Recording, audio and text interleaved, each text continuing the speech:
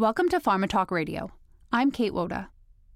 I'm delighted to share a panel discussion from the 2019 Drug Delivery West Conference on the topic of ophthalmology and exploring other routes of administration. This session is led by Dr. James Cunningham, Executive Director of Drug Delivery at Allergan. He is joined by Dr. James Chaston of Novartis Institute for Biomedical Research, along with Dr. Susie Crowell of Genentech, and Dr. Viral Kansara of Clearside Bio. I hope you enjoy the podcast. Great. So I'm joined on the stage here by three panelists who I will introduce here in order. So we have Jim Chastain, who is Executive Director of PK Sciences in Ophthalmology at the Novartis Institute for Biomedical Research. We have Viral Kansara, who's VP of Product of Discovery at Clearside Bio. And lastly, Susie Kroll, who's scientist in preclinical and translational PK/PD at Genentech. And so the title of our panel session today is Exploring Other Routes of Administration. And I think that really begs the question of what do we mean by that? Other relative to what? And so as we were preparing for this session and talking about where we wanted to focus, rather than having a very broad discussion on delivery to all parts of the eye, we thought perhaps we would focus on delivery to the posterior segment or the back of the eye as an area of particular unmet need.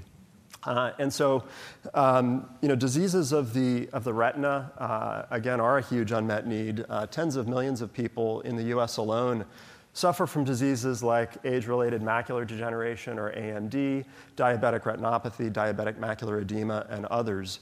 I think everybody's familiar with the global demographic trends towards aging populations. These are diseases that really afflict us mainly later in life, and so I think the treatment burden is only going to increase over time. Fortunately, we do have effective drugs to treat many of these conditions. For example, neovascular AMD, currently the standard of care is protein therapeutics, such as Lucentis and Eylea, that are injected intravitreally into the eye using a hypodermic needle. This is routine. Millions of these injections are done each year in the U.S. alone. Of course, it's invasive. None of us, I don't think, relish the idea of an intraocular injection. There are risks associated with the procedure, although at relatively low levels. I think most importantly, the treatment burden, both on patients as well as on the providers that administer these injections, is really tremendous. And so having alternatives would be great. Hence, the other that we're referring to here is, really anything other than conventional intravitreal injection as our area of focus. And so before we dive in, I thought perhaps we could advance to the next slide. I wanted to put on screen here, we've got a couple of diagrams that just illustrate some of the anatomy of the eye as well as barriers for folks in the room that aren't as familiar with this area. And so Susie, I'd like to start with you. When we talk about drug delivery to the back of the eye, to where specifically are we trying to get the drug? Yeah, so in this disease space that we're focused on, we're really talking about trying to get the drug into the retina, or at least to modulate the disease that's occurring in the retina. Within the context of anti-VEGF therapeutics, VEGF is produced within the retina and choroid, and there's actually quite a bit of debate in the field about whether you need to get your anti-VEGF therapeutic into the retina or whether it's sufficient to have a very high concentration of it in the vitreous to kind of draw out the VEGF target. And that's one of the unsolved mysteries in this field. I think that there are many different therapeutic approaches here in terms of drug delivery. You can do something like conjugate a drug to make it larger, for instance, to help it stay in the eye longer. But there's a lot of debate about whether that would reduce the penetration into the retina. And ultimately, that's something that you can really only answer clinically. And nobody's going to purposefully make something that doesn't penetrate the retina until there's some kind of evidence that it doesn't matter. So it's a little bit of a catch-22 there. There's also a lot of debate I think it was Dr. Granger was mentioning the animal models that we're using here. When we're starting to, or trying to understand these things, the healthy young eyes of monkeys and rabbits, how well do those recapitulate the disease population that we're talking about, whether their barriers are intact. You can see a lot of the barriers in the eye in the diagram here, and those are altered in the disease state. So we are ultimately trying to get things into the retina or near the retina, and that is really the space that we're interested in here. So. And can you comment at all about some of the new mechanisms of action that are under study? Is the same generally true with some of those newer, for example, targeting the complement pathway? Mm-hmm. In many of the complement's actually really interesting. So generally, yes, we're still trying to affect our therapeutic mechanism of action within the retina. Although there are, I was just at ARVO last week, the ocular conference, and there's a lot of interest right now in can we treat some of these diabetic-associated eye diseases systemically? Can we, address inflammation and vascular issues systemically and have that impact the retina as well? And I think that is an exciting idea. It would be very disruptive to the ocular drug delivery space if we were able to get an oral small molecule therapeutic that addresses these issues. But I think it remains to be seen. For complement, some of those targets are generated systemically as well as in the retina. But ultimately it's still about trying to get as much drug as possible, as close as possible to the retina and keep it there. So. Great. So let's talk a little bit more about that. And Jim, maybe I can turn to you. Why is it necessary to inject many of these drugs right now, and what makes it so difficult? Can you describe some of the key barriers that we have to surmount to get drugs into the eye by other means? Yeah, absolutely. If you look at this diagram, you can see that you start on the left side there. That's the cornea, which is the clear part of the eye. If you look in the mirror, that's what you see. And so we have to get drugs to the very back of the eye, which is what has been mentioned as the retina. Now the retina, kind of forms sort of a cup at the back of the eye, but the most important part of the retina is called the macula, and that's the area that I can't see it quite here, but it's sort of next to the optic nerve, that stem that comes off the back of the eye. So one approach that people have taken is or thought that would be sort of the holy grail is to use eye drops. So many of you have probably used eye drops. So if you put an eye drop in the eye, it's very easy to do, although it's not without its problems. And one would hope you could get drug to the very back of the eye. That turns out to be quite difficult because there's quite a bit of distance between, maybe about 20 centimeters for a drug to diffuse from the front of the eye to the back of the eye. As a result of that, the best way that's been found to administer drug to reach the back of the eye, reach the retina, is just to inject it into the eye, into this center portion, which is the vitreous. It's sort of a gel substance. It changes over time as you age. As you get older, it becomes more liquid. But you inject it into that center portion, and then the drug can diffuse to the back of the eye. It also diffuses to the front of the eye, but it's a very effective way to get drug to the retina. And then, that's where we've ended up with drugs being injected intravitreally as opposed to other pathways. However, that said, companies are still looking at topical. There's been very mixed success there. There's been a variety of failures. I only know of one compound being tested in the clinic that has shown efficacy and still going. And there are the problem with intravitreal, and this is probably others can speak to this as well, is that current therapy with Lucentis, which is one of the standards of care, that has to be given every month, an intravitreal injection every month, although some patients can go longer than that, maybe 2 months or longer. Eylea is every 2 months by its label, but there's some evidence that could be administered over a longer period of time. So there has to be some drug delivery strategies to extend that release. That the bar keeps being raised, as we know. At one point, it was, okay, we're giving the drug every month. It's highly effective, very effective for treating AMD, treating the edema, reducing that in the retina, and improving the vision of patients. But now, at that point, it was every month. Then EYLEA made it every 2 months. Now, the next bar was every 3 months. But currently, I think the thought is we need every 6-month therapy or longer. And it'd be great to go one and done if we could. That would be I guess I'm calling it the holiest holy grail. That would be sort of a gene therapy, perhaps. We don't know.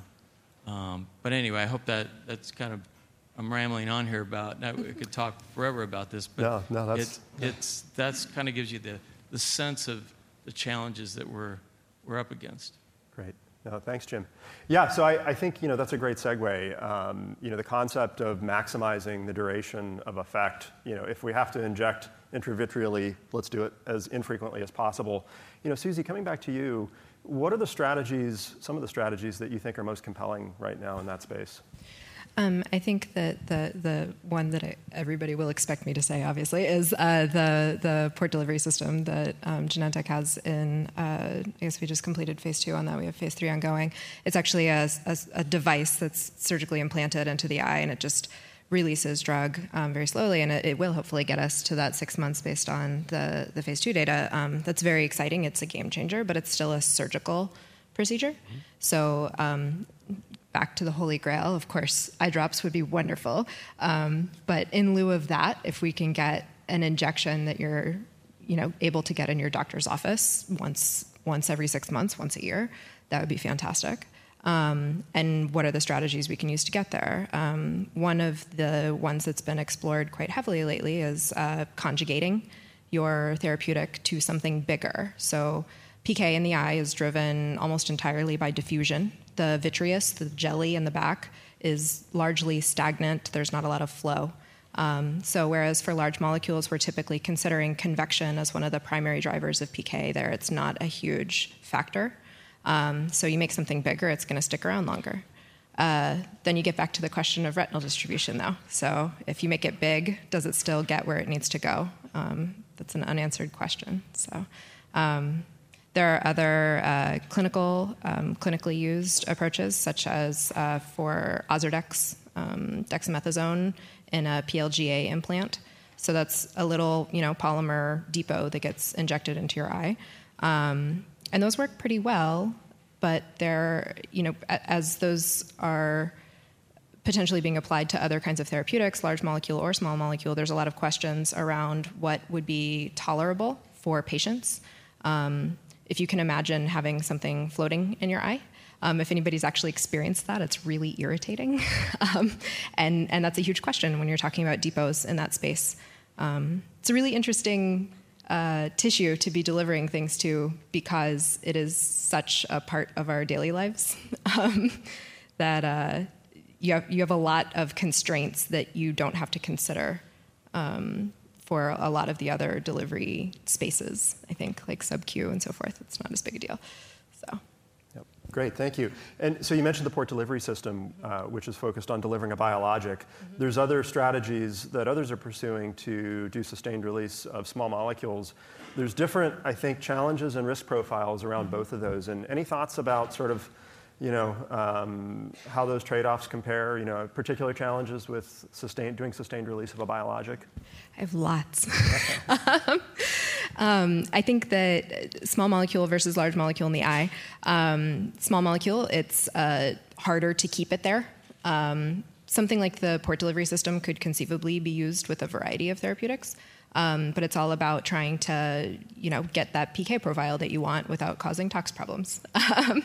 And I think we'll see where that goes. For large molecules, we run into a lot of issues around maximum feasible dose. How do you concentrate something enough? How do you get enough drug into a tiny space? When we're talking about intravitreal injections, we're limited to volumes of 50 to 100 microliters for your dose. And if you're trying to pack in 6 months' worth of therapeutic into that space, it's pretty hard. We're also super limited on the formulation factors that we can use. One of my tox friends the other day said, in systemic tox, there's this whole list of things that we know are safe because people accidentally eat them or accidentally stab themselves with it, and you get case studies over time, right? Nobody accidentally puts anything in their eye. It turns out, not all the way in, at least. So we have a much more limited understanding of what we can use to safely formulate. It's very limited, but super fun. So maybe shifting gears a little bit from longer acting to less invasive. Rather than delivering through the entire globe of the eye into the vitreous, Viral, your company, Clearside, is, I think, really leading the way with a new route of administration, which is suprachoroidal administration using microneedles. And so can you tell us a little bit about that and some of the key advantages and challenges? Absolutely. Thank you, Jim. First of all, let me thank you and the meeting organizer for putting this together and all the people who helped to put this together. It is really an exciting time right now in the ocular delivery space specifically. I guess the advancement in the innovation and the growth that we have seen in the field in last 5 years is more than what we have seen in last 50 years. Having said that, there are a lot of challenges, as Jim mentioned here and Susie alluded to. A number of static and dynamic and physiological barriers that any drug has to cross in order to reach to the site of action.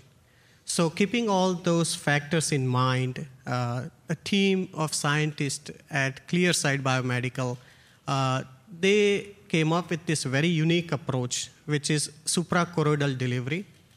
Relatively, it is less invasive as compared to standard of care, which is injecting throughout into the middle of the eye, where you have to penetrate, as you can see in the diagram, all 4 or 5 different layers to get to the mid-vitreous level. The idea of suprachoroidal injection is to just enter the outer portion of the eye, which is sclera, that is highlighted with the blue color in this diagram, and deliver drug just underneath the sclera. And there are a couple of advantages, key advantages doing that. Number one, from the get-go, you avoid some of the barriers. You avoid conjunctival and scleral physical barrier, as well as some of the lymphatic blood and systemic blood flow in the episcleral space. And the way you put the drug in the suprachoroidal space is that you are right at the site of action for the most part. Neovascular AMD it's a choroidal neovascularization, so new blood vessels grow in the choroidal space, and then it breaks through the Bruch's membrane and get into the retina. So putting drug right at just on top of choroid it's very much close to the site of action. So that was one direct advantage. It's a targeted delivery. Number two, it also compartmentalizes your drug right to the back of the eye. Because of the unique anatomy, drug stays after injection to the back of the eye. As Jim mentioned, when we inject intravitreally, drug diffuses throughout the globe. It goes to the front of the eye and back of the eye. Here with suprachoroidal injection, you are going to keep the drug right to the back of the eye. So that is very unique advantage, especially in case of steroid, I guess. One of the key side effects of steroid is intraocular pressure increase and cataract or glaucoma cases. By delivering steroid suprachoroidally, you are going to keep the exposure of drug in the front of the eye very limited. The company has shown that clinically that the incidence of the side effect of steroid is drastically reduced when you deliver it through suprachoroidal approach. And we came up with the term saying we are delivering responsible steroid.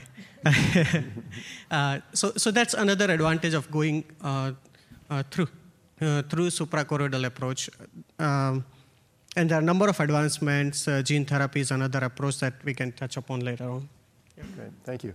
We'll get to topical delivery next. Before we go there, are there any other, sort of, let's call them less invasive routes that anybody wants to share? There's, certainly literature that spans many decades on, subconjunctival, subtenons, delivery. Anything exciting going on there? I can talk about a failure. Sometimes that's a good lesson learned. We learn from those. And this was what we called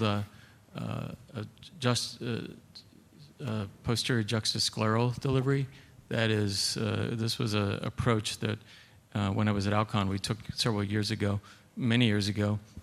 It was interesting because about 20 years ago, intravitreal administration was not considered was sort of shunned by the ophthalmologist.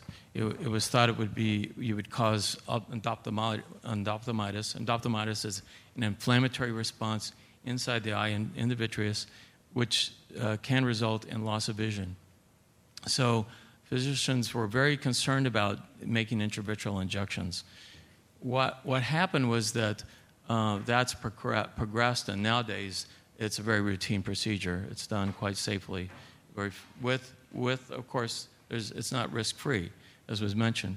But just real briefly, this was a procedure where the drug was injected around the globe of the eye, not inside, at the back of the eye, over the macula, so the very back of the eye, and then the drug was allowed to diffuse through the sclera directly to the macula of the retina. What this turned out in the end did not work in the clinic. That could have been just because we weren't giving it more frequently than it needed to be, or not enough drug was reaching the retina.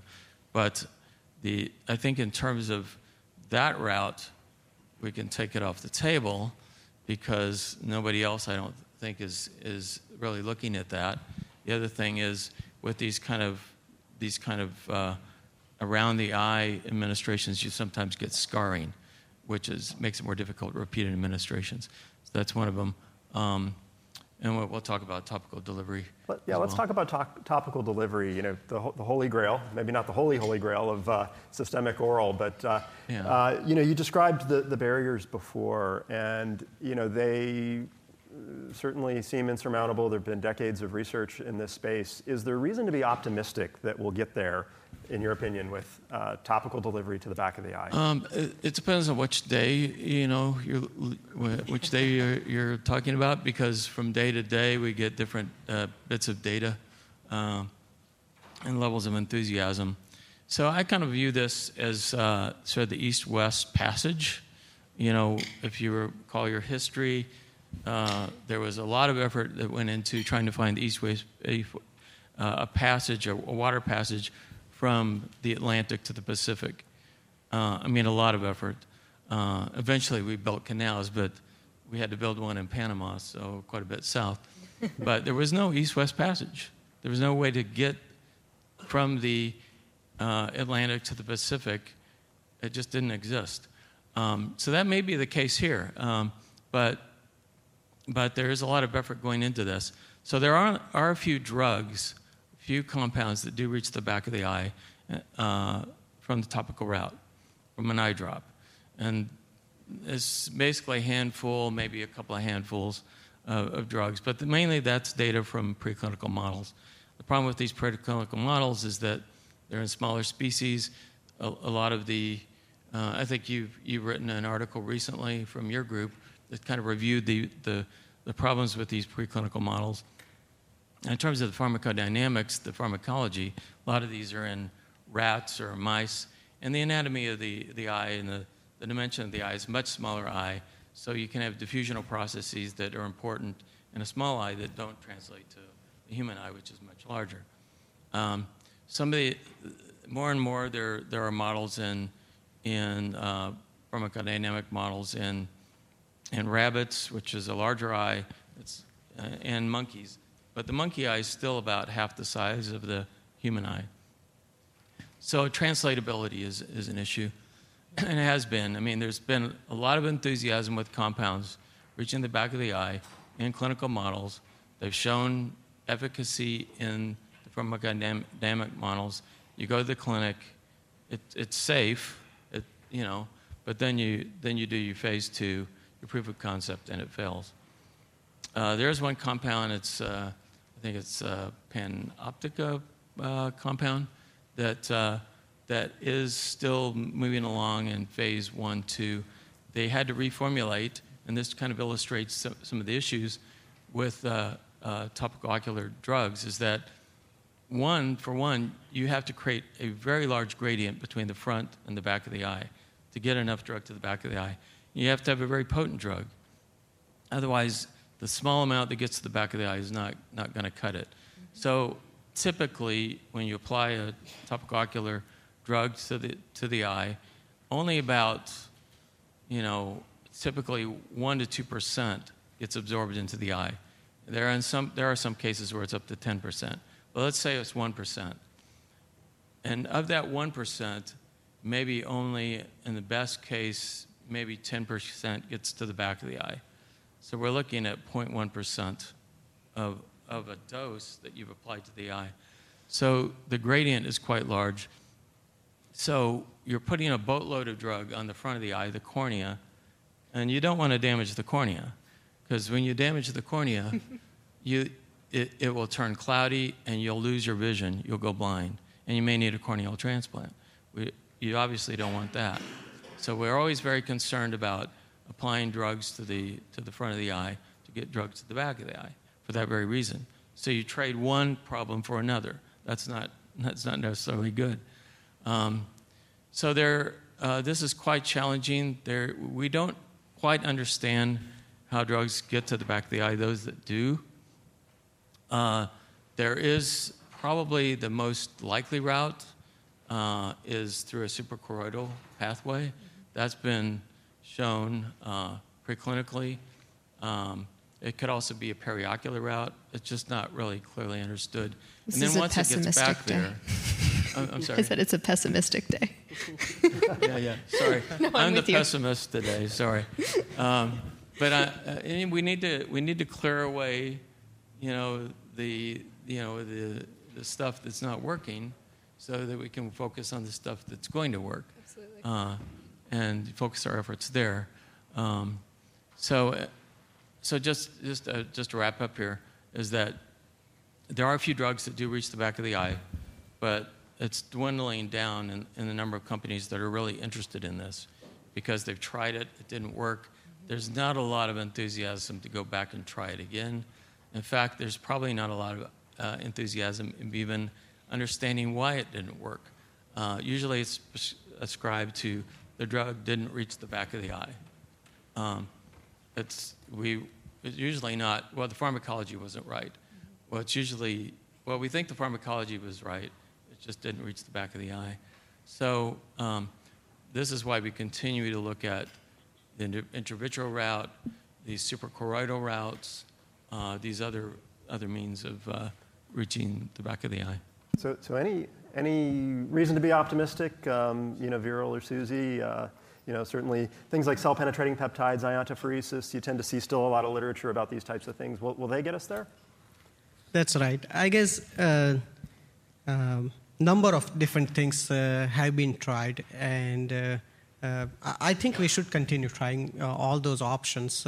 We heard the talk some time back about the ultrasound, right? And I have tried that for the topical delivery as well with some success. And you could also apply ultrasound to the scleral side of the eyeball and get through some of the physical barriers.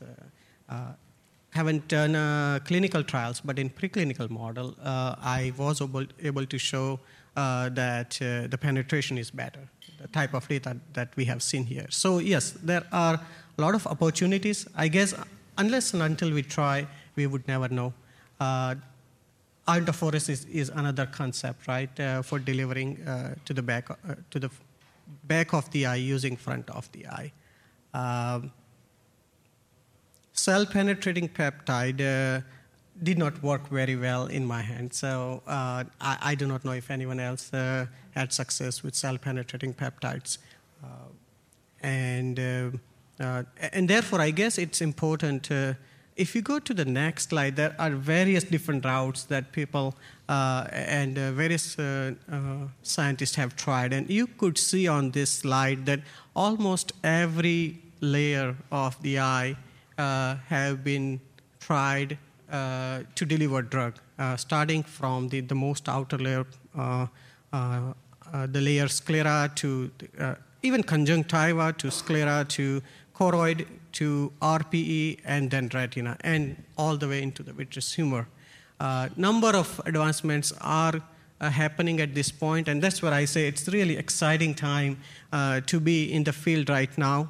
The RPDS, the port delivery system, is one of the examples. I guess it's a beautiful delivery system, and you get 6 months of delivery with the single injection or even longer. Mm-hmm. So if the safety proves to be fine and no issues, I guess that would be a breakthrough in the field where you have a biannual injection therapy with surgical intervention at this point.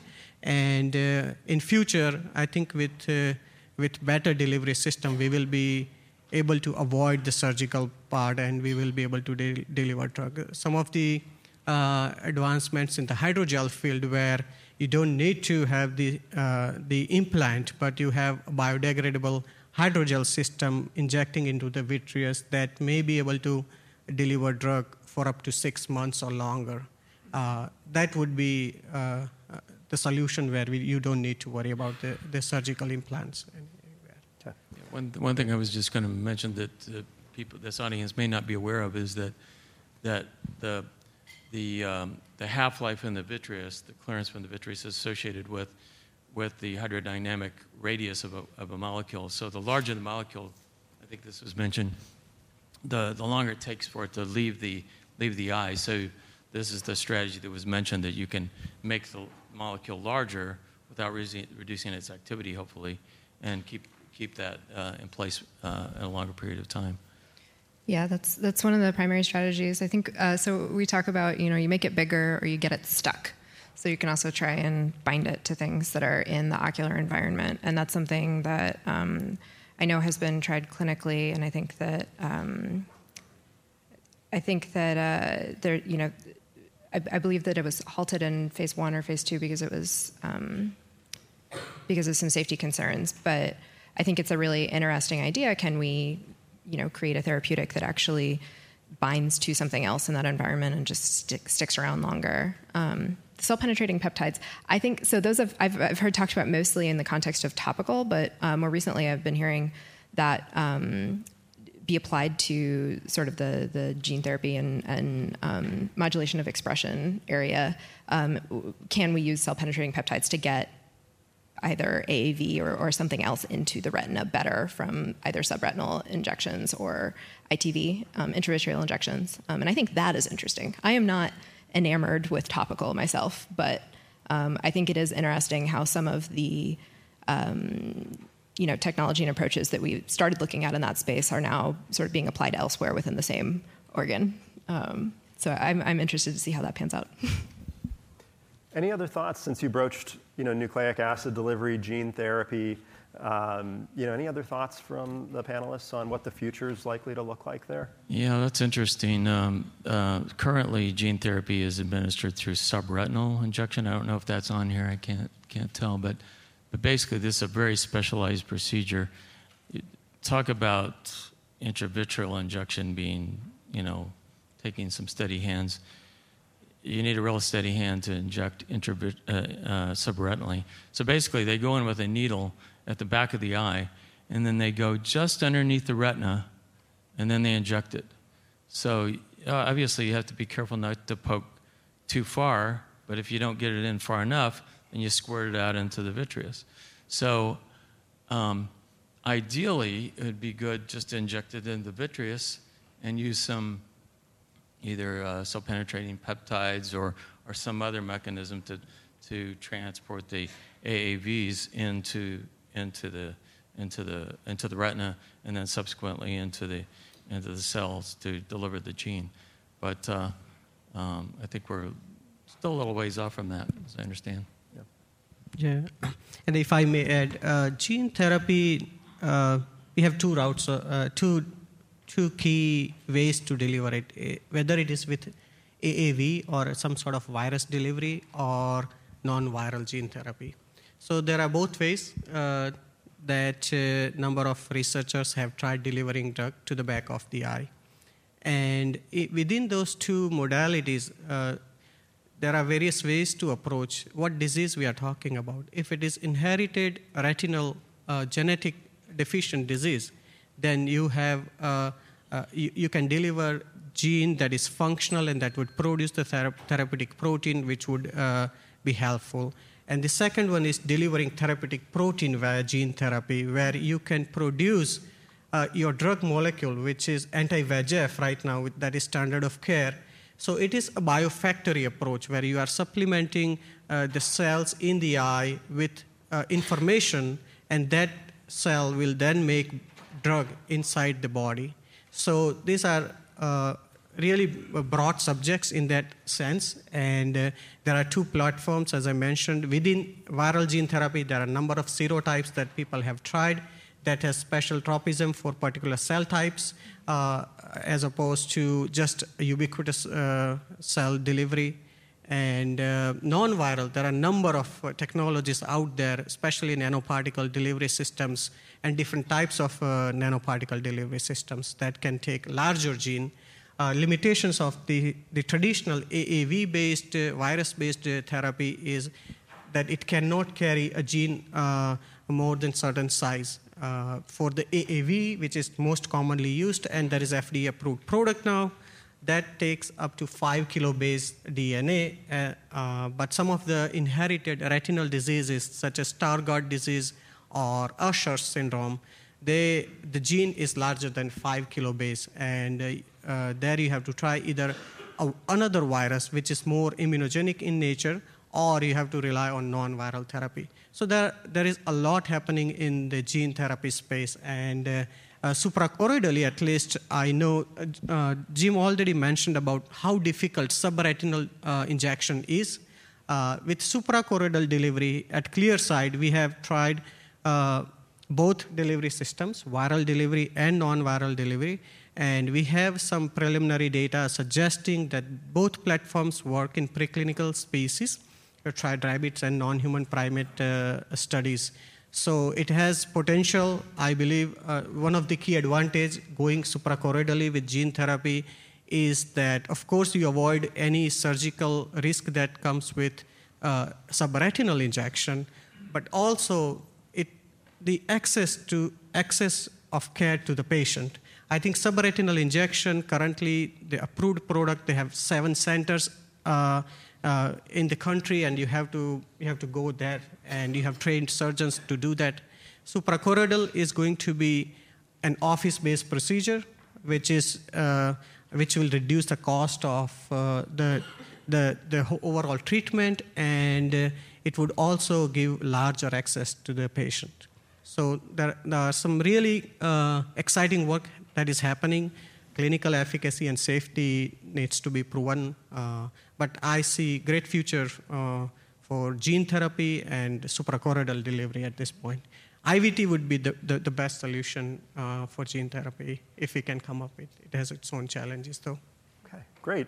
Are there any questions from the audience before we run out of time? We have just about a minute and a half left. Chris. Chris Rhodes from Drug Delivery Experts, thank you.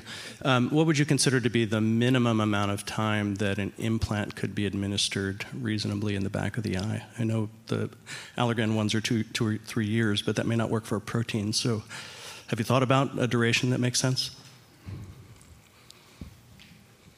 Do you mean like what's the minimum duration that would be required for like an anti-VEGF implant? Exactly, yeah. Would you go to 6 months or? There's a lot of factors that go into that in terms of,